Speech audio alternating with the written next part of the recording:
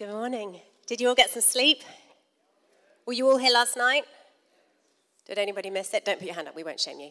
If you missed it, it was a great evening. Thank you for the ministry you brought. It was a great evening. And I'm excited for what God wants to do amongst us over these next few days. And, you know, as you were all just praying for me, I heard the Lord whisper in my ear, "Speak slowly." It was really my husband. But, you know, sometimes the two are, not separable. So I'm going to speak as slowly as I can. I think that's really the rules of a Bible study, is it's early in the morning and you need to be gentle. And you need to just speak slowly because we are all just waking up after all, aren't we? And so I'm going to speak as slowly as possible so that you can get used to this bizarre accent all the way from England. Does anyone need an interpreter already? You're okay, so far, so good. They're all going, it's fine. Listen, I want to thank you so much for having me.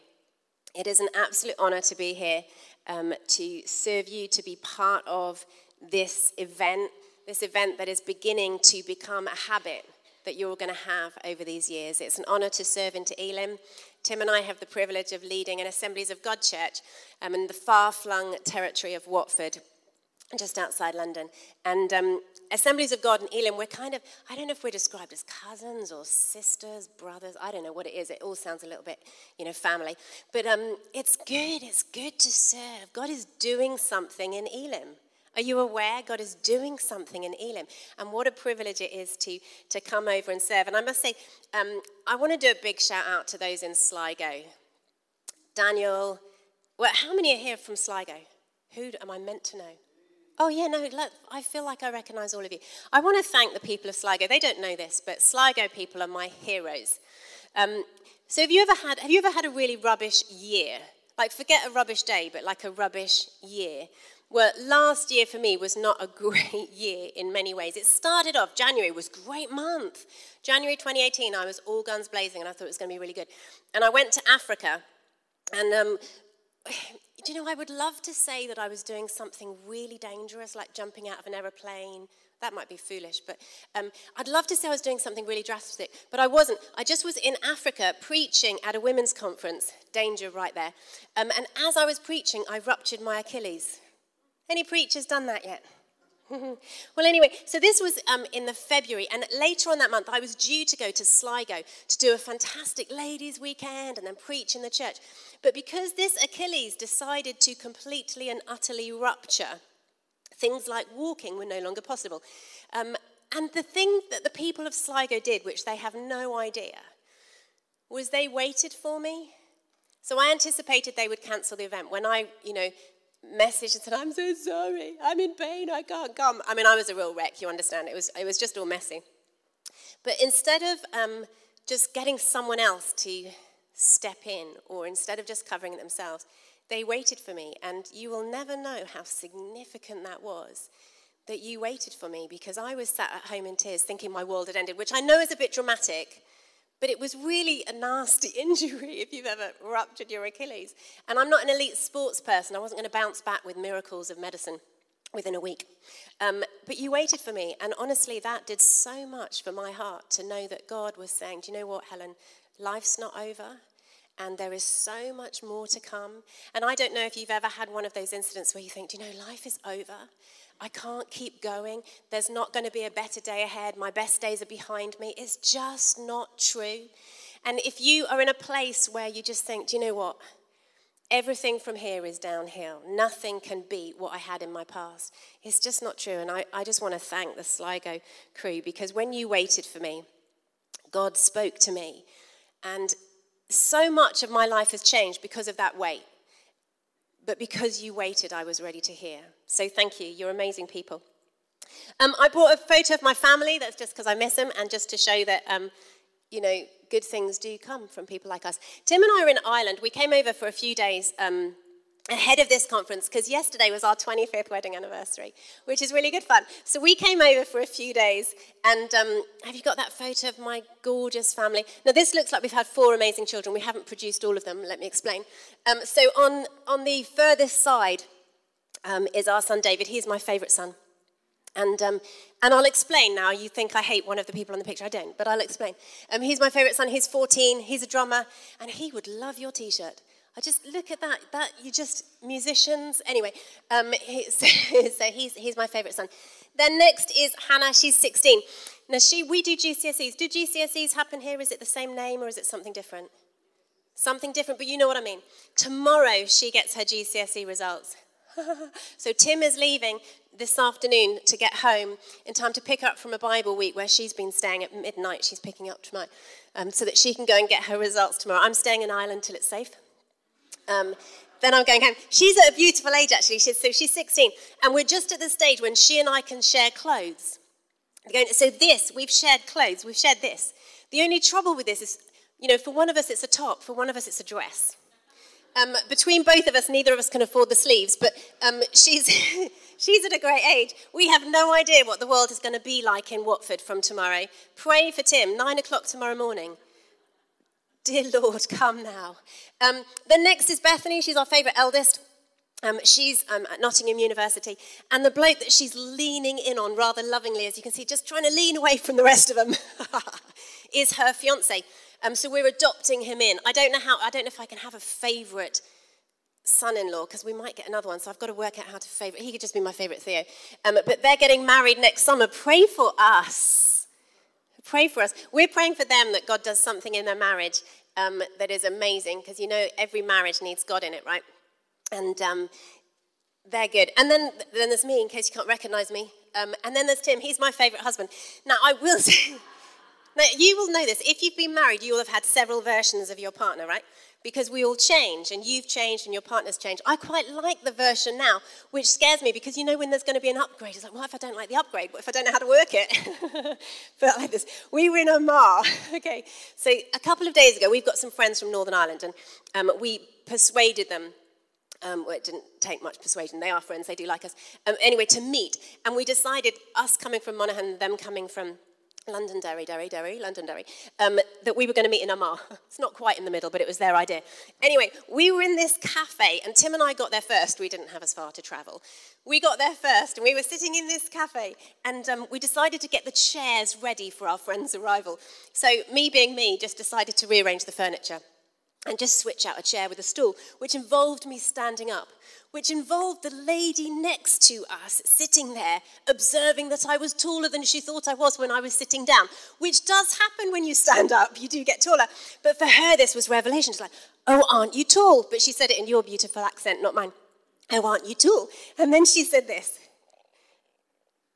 You're nearly as tall as your boyfriend. Now, at this point, my husband of 25 years suddenly got all perky, and he was like, I'm your boyfriend. And he got more excited about the thought of being my boyfriend than he's ever been about being my husband. He was like, so all day. We shared this with our friends, then all the rest of the evening, where's your boyfriend going to sit? Is your boyfriend coming? All evening. And I tell you, look at him now. If you could see his face, he is more excited at the thought of being my boyfriend than my husband. Anyway, so that's my boyfriend. You should go to his seminar later. And me and my boyfriend, we have written some books. I've brought them. Apparently we're doing a book signing at 1. That's exciting, isn't it? Which means we're just signing books for each other, unless you come along. I've got them here. I'm just going to tell you about them. Listen, I don't want to just suddenly become a salesperson, but we brought them because we think they will help you. So Tim's book, I so want to do jokes about your book. It would be wrong though, wouldn't it? Tim started, no, tell us a joke. I'll tell you a story about his book in a minute. Tim started the writing thing in our family, The Power of One. It's an excellent book on unity. And when we look at the world as it currently is, don't we need more unity? In our families, in our governments, in our churches, in our neighborhoods, in our communities. This book has something to say on this, and I think it will help you. And if you want, he'll sign it. He's only here till this afternoon. I don't know what it does to the value, signed it. It's a pain for giving it away, but... The Power of One. I'll tell you a story. The day that Tim's books arrived in our office, because we got this dispatch book, we got all these boxes of books came in. The day they arrived, I got an email from a publisher rejecting my first book. I was not bitter or twisted. But nor did I tell Tim for several weeks. I couldn't bear to tell him because he was so excited that his book was in. And the church like, oh, the book's in. We're all so excited. And first baby, first book, we were all extra excited. So I was just shriveling up in the corner, getting all bitter and twisty and disappointed. But I can't write a book. But that book did eventually come out. And I tell you that simply to say, sometimes things don't go as planned. But if God's put something in your heart, press on.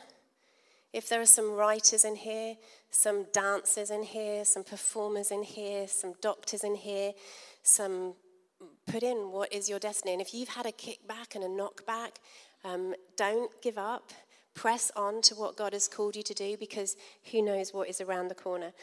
Tim and I wrote a book together. This is the one that I started out that got rejected. We had to press really deep for this book. This is called No More Friendly Fire. Friendly fire is when a team turns against each other. And you end up wounding your team member when you meant to wound the enemy. You wound yourself instead. And this is looking at the gender war in the church. It talks about our story, about what it is to discover gift before gender, and what it is to press into what God has called you to do and who God has called you to be. And it is for all people, male, female.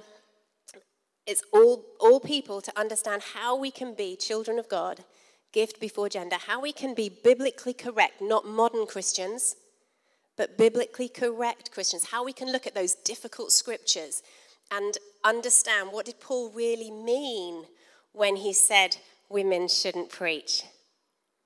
You can read that to understand why I'm standing here later. Then I've written 3 devotionals. Now, I don't know about you, but the Word of God is very, very important to me. But there have been times in my life where I've struggled to get a healthy habit, where I've struggled to get into a daily discipline. Does anyone understand what I mean about that? Where you just don't get a daily discipline. These are 40 days in each book. Be Victorious was my starting point. And that was about 40 days in the wilderness with Jesus, and looking at how he used the Word of God as a weapon to defeat the enemy. Have you ever used the Word of God as a weapon? This is all about that. Then there's Be Fruitful, how to be fruitful in every season and be joyful. You've got to love a bit of joy. And in fact, that's part of the message of this week, is to discover more joy. Anyway, those books are there for you. There's some amazing price deals and all that stuff. You can look at that later. But we bought them because we believe they will help you. All the money goes to our church. Thank you for investing in Watford in advance. But we bought them because they would help you. And we don't want to take them back with us. But we're going to come now to the best book of all. And for the next few minutes, we're going to lean into the Word of God and see if there's something from the Scriptures that was relevant in a context and a time and a day, and see how that Scripture can make a difference in our day to day. Because we can look at these books as history because they have a context, they have an origin, they have a time and a place for which the author of the time was writing. But because, as we understand from the book of Timothy, they are God-breathed, they are God-inspired, and they are useful to tell us things. I believe that the next few minutes that we spend in the Word of God should be useful to us. They should make a difference to us. So who's up for that? Some of us, others of you going, maybe, we'll see. Let's pray. Father, I want to thank you for your Word. I want to thank you that it was written and captured for all times. I thank you that you've got something to say to us. Lord, some of us have read the Word many, many times and are really familiar with it, and others of us are coming new. Lord, I pray for all of us, we would receive something fresh. All of us, this time leaning into the Word would count. For your glory and for your purposes. Amen. Okay, so this week we're looking at flow, and there's a phrase, if you go to the next slide, there you go. Now, at one point, on one of the communications that's called The Art of Flow. And I grabbed this because I liked the idea of the art because of just something that's being creative and created in us. And these different phrases have been used. In fairness, other phrases have been used in the program that we could lean into. So we could live powerful, we could live powerfully, or we could have powerful livers, depending on what you've read. I'm with all of it. I think we need to be physically healthy, but we captured live powerful here. Create ease. Oh my gosh, who wants an easier life? Oh, thank you, Jesus, that's even an option. It's not. And cultivate joy. These are the phrases that have kind of been hallmarked into these 3 days. And just to give you a heads up, what I'm going to be doing is a Bible study today and tomorrow. We're going to crack on soon, I promise. Today and tomorrow morning. And then this evening there's a standalone message. But today and tomorrow mornings they're going to talk to each other a little bit because we're going to be using the same book. So there's continuity. Like I say, tomorrow is something different. Although if this morning goes horribly wrong, there'll be a change of plan by this evening. Is that right? Because on the program it's not me tomorrow evening. But you'll figure that out when I don't stand up. But if I don't stand up this evening, it's because I didn't get through this round, all right? This is a test. Okay, so if you've got your Bibles, well done. Get them out now. It will come up on the screen. But I just think it's always really good to look at the real thing. And we're going to be looking at Nehemiah. Over the next 2 days, we're going to be looking at 2 different chapters in the book of Nehemiah. And we're just going to jump in today at Nehemiah 2. So before I jump into Nehemiah 2, let me put in a bit of a context, just in case you've not heard of Nehemiah. And I'll talk long enough for you to find where Nehemiah is. Who panicked when Samuel was our thing? It moved in my Bible. It's like, oh my gosh, it's gone last night. But so as you find Nehemiah, it's in the Old Testament, ABC. No, it doesn't work that easily. When you get to Nehemiah, stop. So Nehemiah was an Israelite. He was a follower of God. He loved Yahweh, as he would have called him. And he was one of the many people who had to flee for safety, who was shoved out in the Babylonian crisis, and he was living in a land far away. If you were in the youth group last night, you will have heard Tim reference about Jeremiah, where he said, when you're in the land of the exile, root in, build homes, marry, have children. You remember it from last night? Well, this is a similar context. Nehemiah was living in exile, and he had rooted in, and he'd made life as best he could. And he had a job as a cupbearer or a wine taster for King Artaxerxes, which sounds, well, the king's name sounds a bit dodgy for starters, but the job sounds relatively nice. He's just drinking wine, which for some of us, that, wouldn't be a difficult job to have.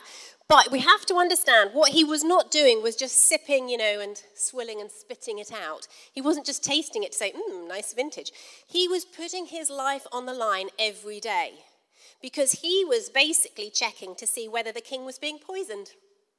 Because if he dropped dead, the king was not going to eat or drink what was set out on the table that day. So Nehemiah was putting his life on the line.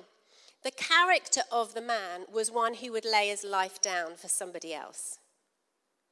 And this caught the attention of the Lord.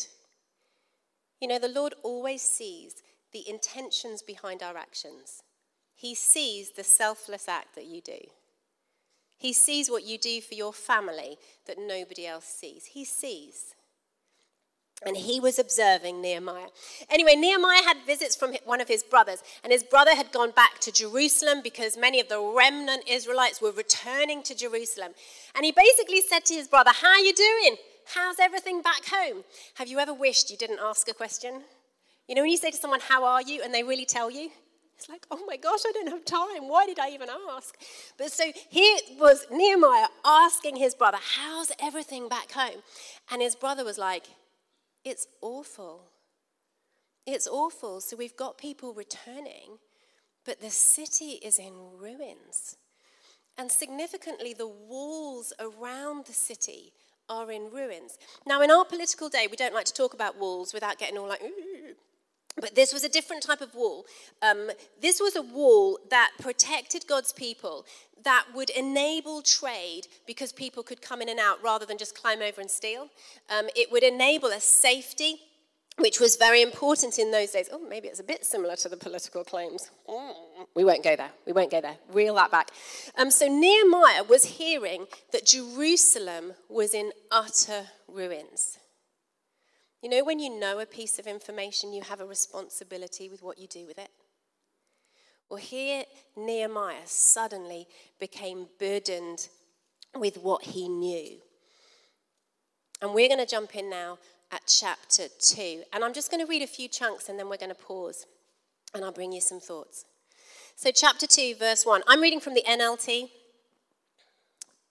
Early the following spring, in the month of Nisan, during the 20th year of King Artaxerxes' reign, I was serving the king his wine. I had never before appeared sad in his presence. So the king asked me, "Why are you looking so sad? You don't look sick to me," which is always good for the king in the conditions of the job. "You don't look sick to me. You must be deeply troubled." Then I was terrified. You could die for looking sad in front of the king. So he was terrified suddenly. But I replied, "Long live the king. How can I not be sad? For the city where my ancestors are buried is in ruins, and the gates have been destroyed by fire." The king asked, "Well, how can I help you?" With a prayer to the God of heaven, I replied, "If it please the king, and if you are pleased with me, your servant, send me to Judah to rebuild the city where my ancestors are buried." The king, with the queen sitting beside him, asked, "How long will you be gone? When will you return?" After I told him how long I would be gone, the king agreed to my request. I also said to the king, "If it please the king, let me have letters addressed to the governors of the province west of the Euphrates River, instructing them to let me travel safely through their territories on my way to Judah. And please give me a letter addressed to Asaph, the manager of the king's forest, instructing him to give me timber. I will need it to make beams for the gates of the temple fortress, for the city walls, and for a house for myself." And the king granted those requests because the gracious hand of God was on me. We're going to just pause there. Okay, just a few things to note in this. What I want to do is I want to look at it in context, but I want you to constantly be drawing out, and God, what are you saying to me? God, what are you saying to me? Because the Holy Spirit wants to breathe through these words, take them from context and bring them right up to date. So here we have Nehemiah doing his job, but looking sad. We heard this last night, didn't we? As Johnny was encouraging us to recognize the significance of being pourable, pouring ourselves out in an authentic response to the Lord. We struggle in our times now to be authentic. Definitely people who are into selfies. Anybody here like a good selfie? Okay, there's a selfie. Even, I'm not going to don't pull the picture of my family up. If you look at us, we're doing a selfie. Obviously, Tim has the longest arm, so it was his camera. But all of us, you go into... So my generation, you just tip your head. That's about as good as we get. The younger... Okay, where are some younger people? Have they all left already? You can represent the younger people. Is it not true? This is the face. The mouth has to go wider than it would naturally go, as if you're just really shocked and really happy at the same time. And you can watch people. They can be sitting in a store, a cafe, out by a bus stop, looking like, as miserable as day, and suddenly... And then they get back on with their business. There's a thing. We fake it. We are presenting images all the time, are we not? We are presenting images all the time, but God can't fix what we fake. He's calling us into authenticity. And the authenticity in Nehemiah was called out by the king. Now, this could have cost him his life. But don't we think that? If people knew the real me, they'd kill me? Not literally, unless you're in a really rough area. But, we think people will not like us if they know the real us. So we fake it, right? Okay, in England we fake it. You're already there. I'm going to learn from you. Nehemiah was being called out because he was looking sad. And the king says, "What is going on?" Now, the beautiful thing is with Nehemiah, he wasn't just sad about his own life. He was burdened by the cause of others. His ancestors who were buried, but the people who were living there now, he was burdened for them. Now, we have a challenge. We live in the swipe generation. By that, I mean we can scroll and scroll and scroll, and as soon as we don't like something on our feed, we swipe it off. I don't like that news article. Oh, it makes me really uncomfortable. I'm going to the next one. We are full of infotainment. We go down our feeds. We go down Facebook. And you'd think I don't like social media. I do like social media. Just use it wisely, folks. But we can go down our social media and somebody's talking about their dead dog. Somebody's talking about their dead grandmother. Somebody's talking about their job promo. And we go all the way through these, oh, fine. And we've been infotained. And we do that with the news. We get infotained, don't we? But Nehemiah heard a story that broke his heart and caused him to want to be part of a solution, but he didn't know how.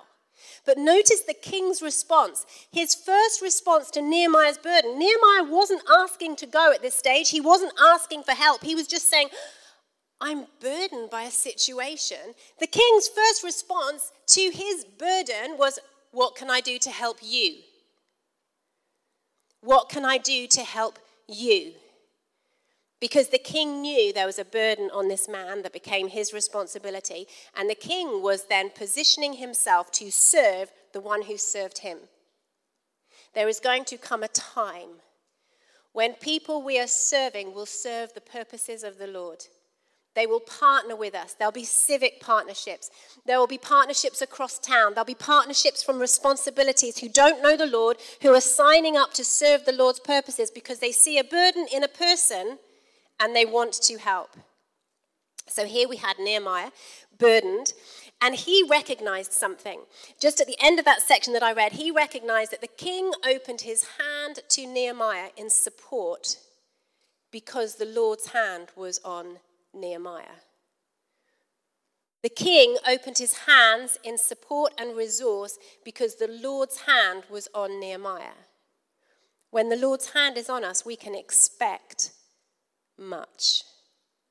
But I love, did you catch the bit where the king is saying, what can I do to help?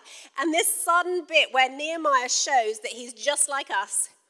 He's doing this arrow prayer. Have you ever done this? Like, oh, Lord, help me now.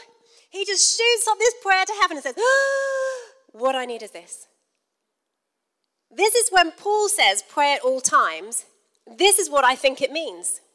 There are those extended times when we're pouring out. There are those extended times of response. There are those extended times in our quiet times. And then there are also times when it's just like breathing.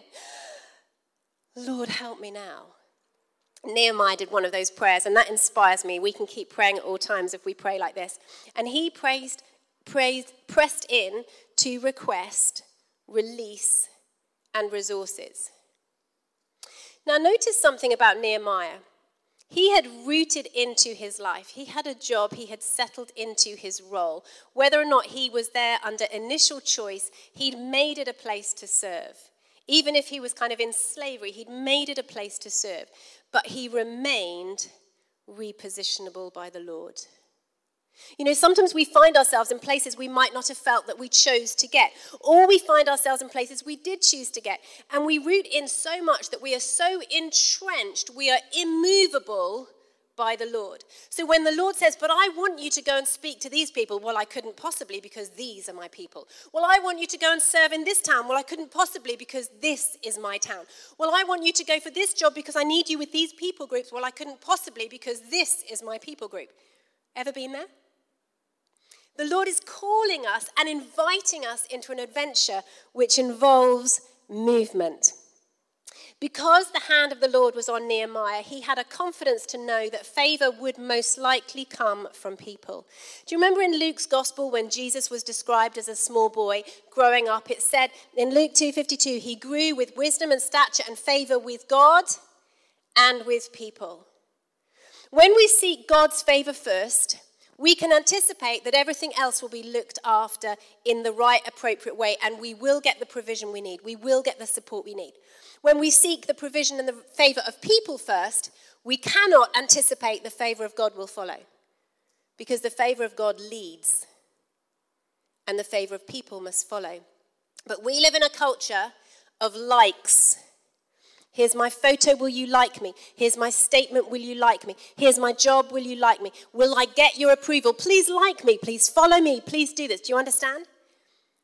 And God is saying, favor from me first will bring the favor you need from people in order to do the purposes that I've put in you. So let's jump back into the story. We got up to, I think, verse 8. So verse 9. We'll go through to verse 15. Nehemiah had been given the money, he'd been given the support, and he says this, when I came to the governors of the province west of the Euphrates River, I delivered the king's letters to them. The king, I should add, had sent along army officers and horsemen to protect me. But when Sanballat the Horonite and Tobiah the Ammonite official heard of my arrival, they were very displeased that someone had come to help the people of Israel. So I arrived in Jerusalem 3 days later. I slipped out during the night. Oh, sorry, I put the comma in the wrong place. 3 days later, I slipped out during the night, taking only a few others with me. I had not told anyone about the plans God had put in my heart for Jerusalem. We took no pack animals with us except the donkey I was riding. After dark, I went through the valley gate, past the jackal's well, and over to the dung gate to inspect broken walls and burned gates. Then I went to the fountain gate and to the king's pool, but my donkey couldn't get through the rubble. So, though it was still dark, I went up to the Kidron Valley instead, inspecting the wall before I turned back and entered again at the valley gate. Okay, so let's pause there. So he'd asked for a certain amount of resources and got even greater measure. You know, God cannot be outgiven. When we give everything to God, we will not ever be able to outgive him. So here he was yet again surprising one of his kids, Nehemiah, and saying, okay, I'm also going to protect you, which was useful because all the enemies of Israelites came out muttering, disgruntled, like, I can't believe the Israelites are getting help. This is ridiculous. And they were all really, really grumpy. And then Nehemiah models something for us, something which I believe could change a lot of our situations if we could grasp. He discovered God's privacy settings. You know when you have an inkling about something, you have a certain revelation, you hear something about a person or about God or situation, how keen we are to tell someone, oh my gosh, you'll never guess what happened. Oh my gosh, you'll never guess what I heard. And we're keen to tell. Well, Nehemiah had discovered something about God's privacy settings, and he didn't tell a single person what God had put in his heart because the time wasn't right. My friends, if we could learn timing under the instruction of the Holy Spirit, there would be an awakening amongst us of disproportionate amounts. Because he stayed under the radar. He stayed in a place of learning, of observing, of forming strategy, of seeing around without telling anyone what he was looking at. So nobody added the filters. Nobody moved around the furniture. Nobody changed what he was looking at to make it look worse or better or anything. He just could go and see. Do you remember when Mary observed the situations with her boy Jesus? And again, it's in Luke's gospel. Different versions say different. Sometimes they say she pondered these things. She treasured these things in her heart. We need to learn to treasure things, to treasure what God reveals, to hold it carefully as if it's really, really precious until such a time when it makes sense for the Lord to say, and now talk about it. Nehemiah knew God's privacy settings, and he went out on stealth to have a look around. Just look, to just see. There are people here who have got burdens for different situations, and the Lord wants to encourage you. Go and look, research, check it out. Don't announce something, just start looking into it and researching it. And so Nehemiah was able to do this. But notice what happened when he came to this one bit by the king's pool, and his donkey got stuck and the rubble was too big. Now, I love this, but this is potentially a little digression, but I love this. The king's pool. So a little bit of history around the king's pool. King Hezekiah built this pool as a means of kind of getting resources and water for the Israelites and prohibiting the enemies to get it. But this is the very pool that is now contested right by the rubble, and it's all been, hijacked back. Later on in the Gospels, this is the pool. Remember that healing miracle that Jesus did for the blind man, and he put mud on the blind man's eyes, and he said, now go wash the mud off. And when he washed the mud off, he could see. Well, he washed the mud off in this pool that Nehemiah is soon to restore. So in this place that Nehemiah was just looking at was going to become a place where somebody else was going to get their sight. Nehemiah didn't know that, but he had the future generations in his mind. He wanted to honor the ancestors, but he was building for what was to come. And there was going to be sight restored to a man in the very place that he was looking at on that evening. Don't you think that's cool? I think that's cool. But notice the point. The donkey couldn't get past the rubble. Now, here's a challenge for all of us. This rubble was not Nehemiah's rubble. Nehemiah hadn't put it there. Nehemiah hadn't bombed the gates. Well, they didn't have bombs. Nehemiah didn't crash the gates. He didn't create the rubble. He was coming to someone else's rubble that was in the path of the way that he was trying to go in order to fulfill what the Lord had put on his life. But he came to this place and someone else's rubble was there. I need to calm down. This is a Bible study, not the evening. Just realized. I'm too excited. It's not the evening. I'll bring it down. This rubble was not his rubble. How many times do we stop what we're doing because somebody else's junk gets in our way? Someone else's chaos pushes us off track. When Paul says, you are running the race so well, what came in on you? What did you allow to trip you up? What came in and got in your way? Often it's someone else's rubble. But Nehemiah didn't stop. He didn't get off his donkey. He didn't kill the donkey. He just rerouted. And what he did when he rerouted was he was able to see even more of the area that the Lord was calling him to bring restoration to. So at this point, I would like to challenge you. What gets in your way and stops you? Because the Lord is inviting you to keep starting on. Reroute. Several years ago, our family went on a holiday.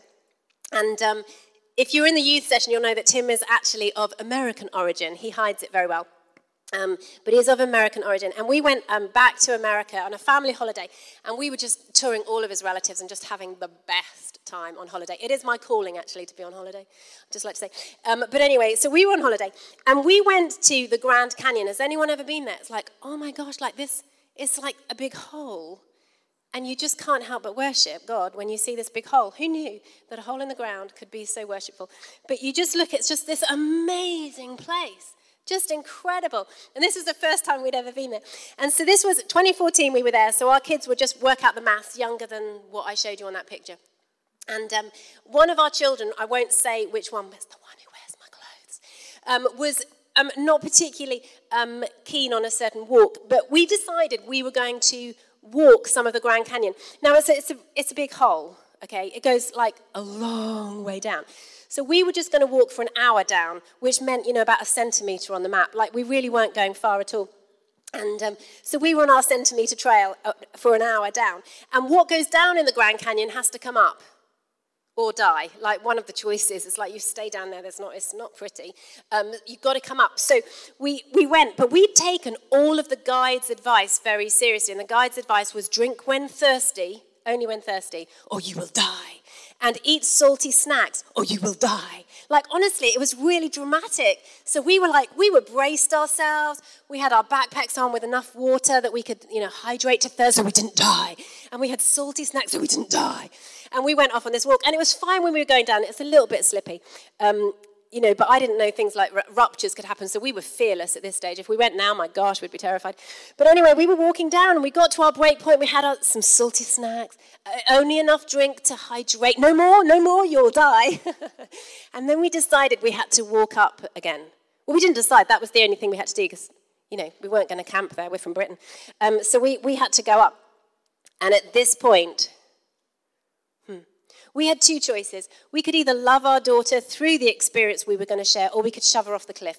And the latter really wasn't an option, although some in the family were tempted. But what kept happening What kept happening? This is how it went. A few steps, I can't do it.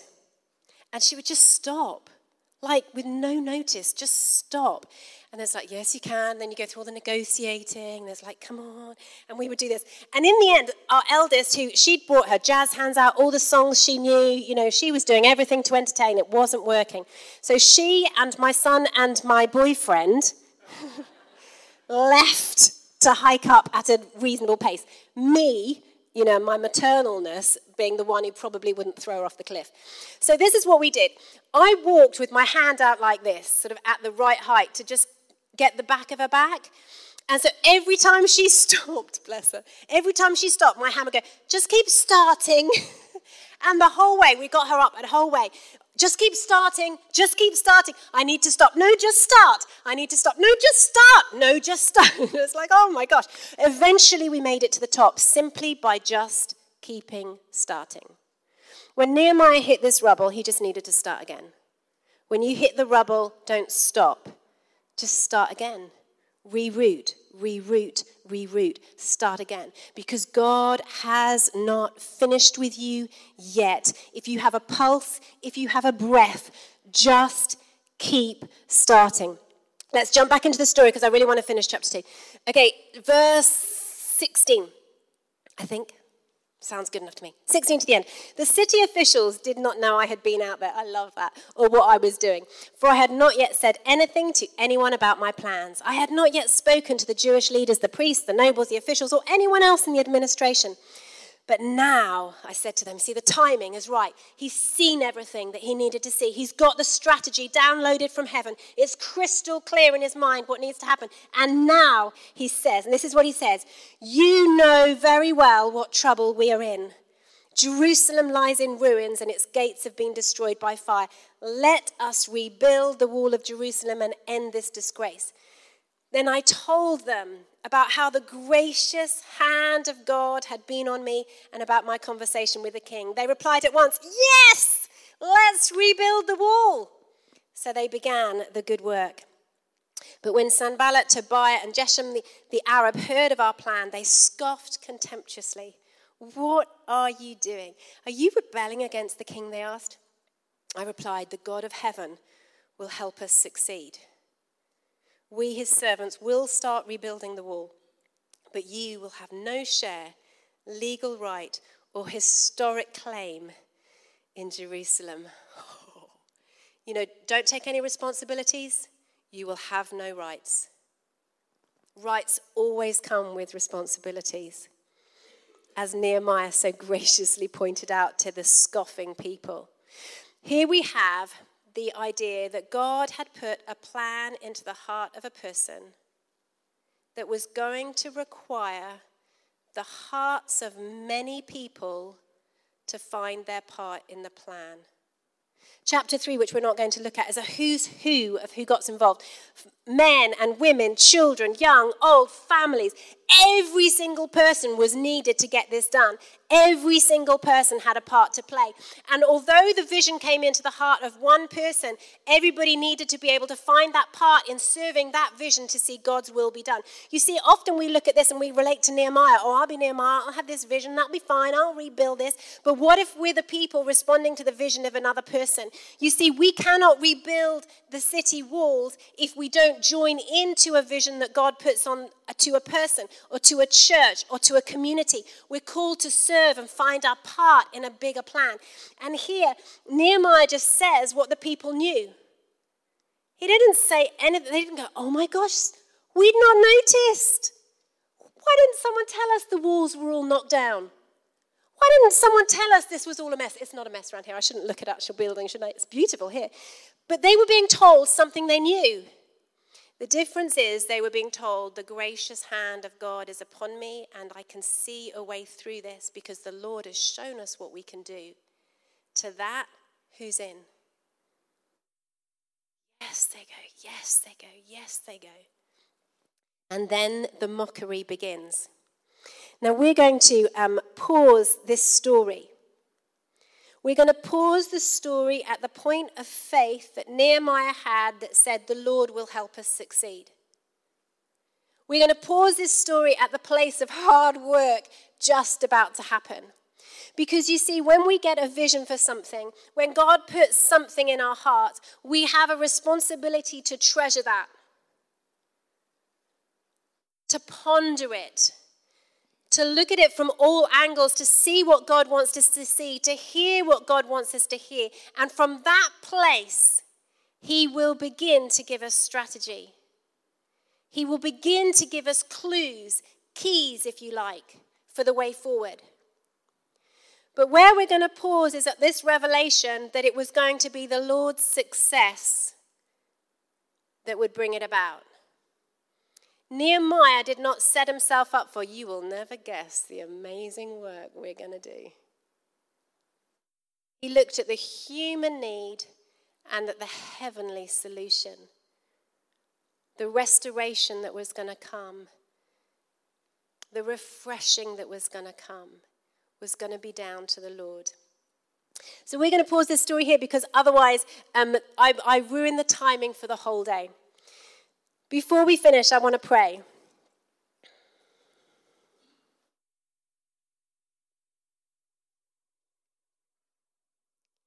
I believe that there are some people in these next few days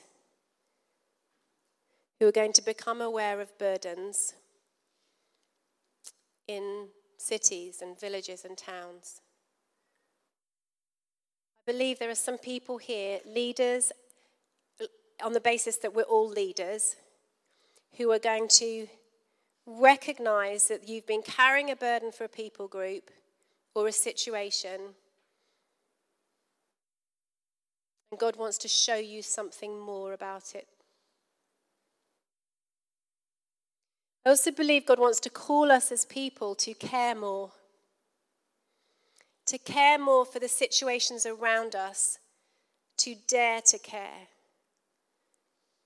To dare to care to such an extent that the information and the burden that we have, that we will take that as a responsibility to say to the Lord, what do you want me to do about it? It might be in your city or town, a need. It might be something that's going on in your church. It might be something that's going on in your family that up until now you've known about, but you've happily kind of just left that there. And the Lord is saying, would you dare to care?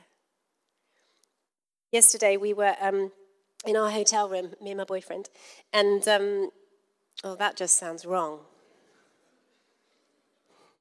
Is this recorded? I really hope they listened to the beginning if that was, otherwise it's like, oh my gosh, anyway. The story, there was this little girl, I think she was a girl. That sounds wrong as well. I just heard her, and in my mind, she was a girl.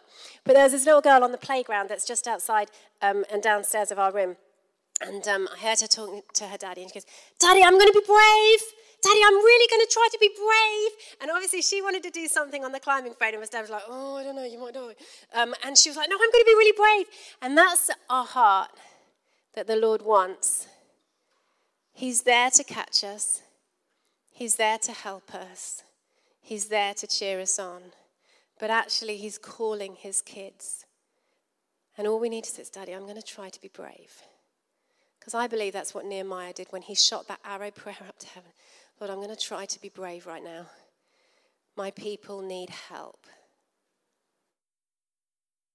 Would you dare to be brave? Would you pray with me? Holy Spirit, I thank you that you're here. Thank you, Lord, for your living word. I thank you for the story of Nehemiah. Gosh, there's so much in that book that we could learn from. There's so much, so much. And I thank you for that rich, layered book. Thank you that your Holy Spirit still breathes through your scriptures. And as much as it's an amazing account of history, it's actually an account of the future too that's still unwritten. And Lord, I pray for every person here. I pray for every family that's represented here. I pray for every community that's represented here. I pray for every Elim church that's represented here. I pray for every single person in Ireland that's represented here. Would you make us brave? Brave enough to acknowledge what we see and what we hear. Brave enough to recognize that burdens bring responsibilities. Brave enough to realize if it's your plan, it will come to fruition because of your success. For the rest of the day, in our conversations, in our seminars, in our fellowship, let your will be done. Your glory. Amen.